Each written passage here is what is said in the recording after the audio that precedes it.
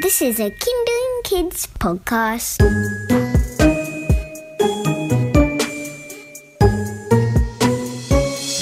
We're the Fact Detectives, and we love investigating cool facts about cool stuff. And to help us, we chat to some very smart grown-ups who know all the cool facts about everything. Hey Dax, what has big scary claws, growls like a dinosaur, but loves to have a cuddle?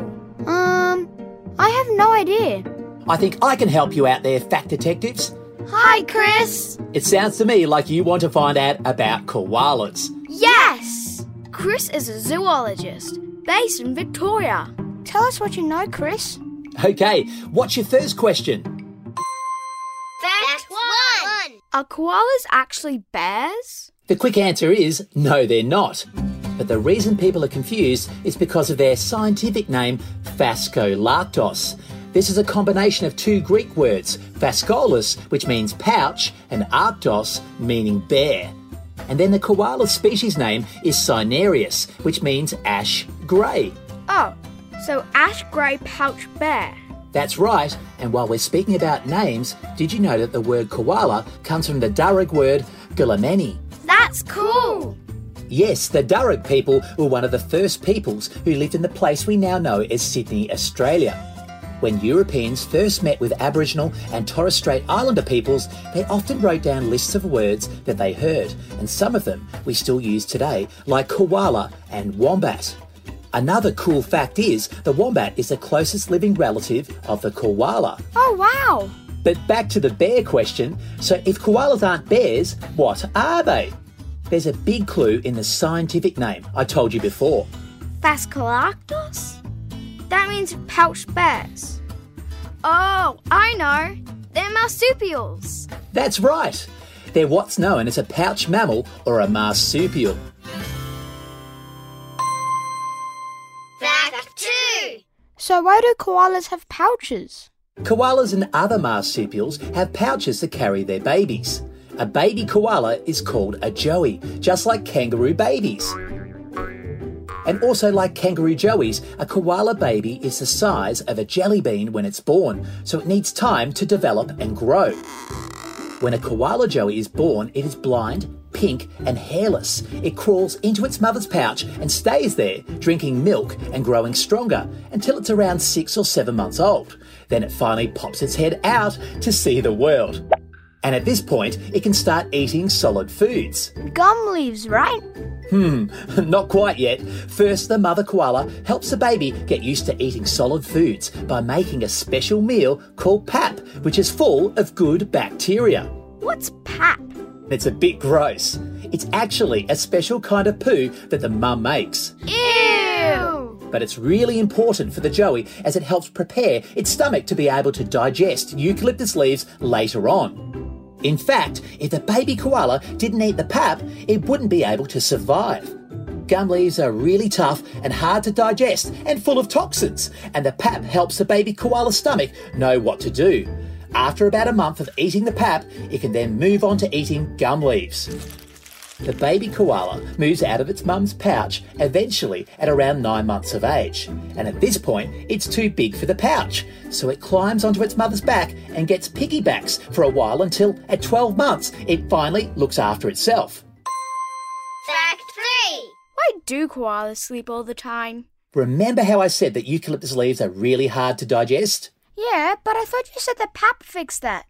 The pap definitely does help, but digesting gum leaves is still a very slow process. Firstly, koalas rarely drink water, which slows down digestion. Then they might eat up to 1 kilogram of gum leaves in one day. That whole kilo sits in their belly and their digestive system has to work really hard to break it all down. All this hard digestion work makes them really tired. That's why when you see a koala, they are usually either eating or sleeping. Often, they'll eat for an hour and then sleep for a few hours, and could often end up sleeping up to 18 hours a day. That's a lot of naps. Yep, and of course, what goes in must come out. So they also poo up to 200 times a day. What? How do they do that if they're sleeping 18 hours? Because they have a special skill. They can poo in their sleep. Whoa, I wish I can do that. Why don't they fall out of the tree when they're asleep? That's a good question. First, you'll notice they are usually found sitting on a branch and they will be holding or cuddling the tree trunk. They kind of wedge themselves into a fork of the tree, which keeps them stable. They also have a hard cartilage plate on the bottom of their backs, kind of on their butts, and this helps cushion their body against hard tree branches. That's cool. Fact 4. Why do koalas have such fluffy ears? You might not know this, but koalas can't see very well. That could make koala life really hard, as they wouldn't be able to see their koala friends and family and wouldn't be able to look out for predators. So instead of good eyesight, they have huge fluffy ears that help them to hear really, really well. And they don't just have excellent hearing. Why do you think they have big noses? Smelling, of course. That's right, but did you know that koalas are pretty fussy eaters? Don't they just eat gum leaves? Yes, but not just any gum leaves. There are more than 700 different species of eucalyptus or gum trees in Australia, but koalas have only been recorded to eat 40 to 50 of those species. And because they're so fussy, koalas need to be able to work out which ones are which, so they use their big noses to find the leaves they like the best. Good skill. Another thing you might notice is that a lot of animals that live in trees have tails, but koalas don't. Oh, yeah! That's because they actually don't need one. They have excellent balance thanks to having really strong arms and legs and powerful claws, and their paws have evolved to help them grip and climb. They have rough pads on their palms and the soles of their feet. But their claws also have a special design that helps. Let me ask you a question. How do we humans grip things? With our hands, our fingers and our thumbs. That's right, but koalas have 5 digits like us, but instead of 1 thumb, they have 2, and that is what helps them grip tree branches better. Cool! Their hind paw is also a different, longer shape. The biggest digit, which is kind of like a chunky, opposable thumb, doesn't have a claw, and then the second and the third digits are fused or stuck together. Why are they stuck together? Because they are perfect for things like grooming, removing ticks, and scratching those itchy spots. Fact 5. What do koalas sound like? Oh, I love this question. What do you think they sound like? I don't think I've ever heard one. Like a funny weird growl or bark? Koalas are super cute, so you'd think they'd sound cute too, right? Yeah! Wrong. Baby koalas do make funny, cute, squeaking sounds, but adult male koalas make deep grunts and groans and will bellow loudly in order to scare away other males.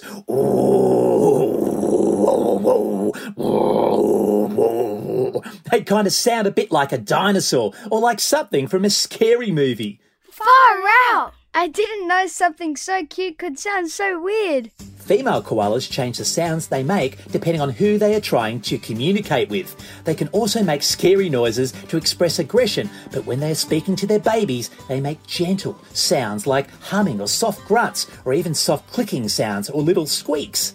But when they're scared, all koalas make the exact same sound. It's a screaming sound like a baby makes, and it happens when the koalas are really stressed or scared. I wouldn't want to hear a scared koala. Me either. But when are we most likely to hear koalas in general? Koalas are mostly active at night and around dawn and dusk, but they can move around in the day if they need to. Also, generally, they live by themselves, so they might not have a lot of other koalas in their home range to communicate with. Home range? What does that mean?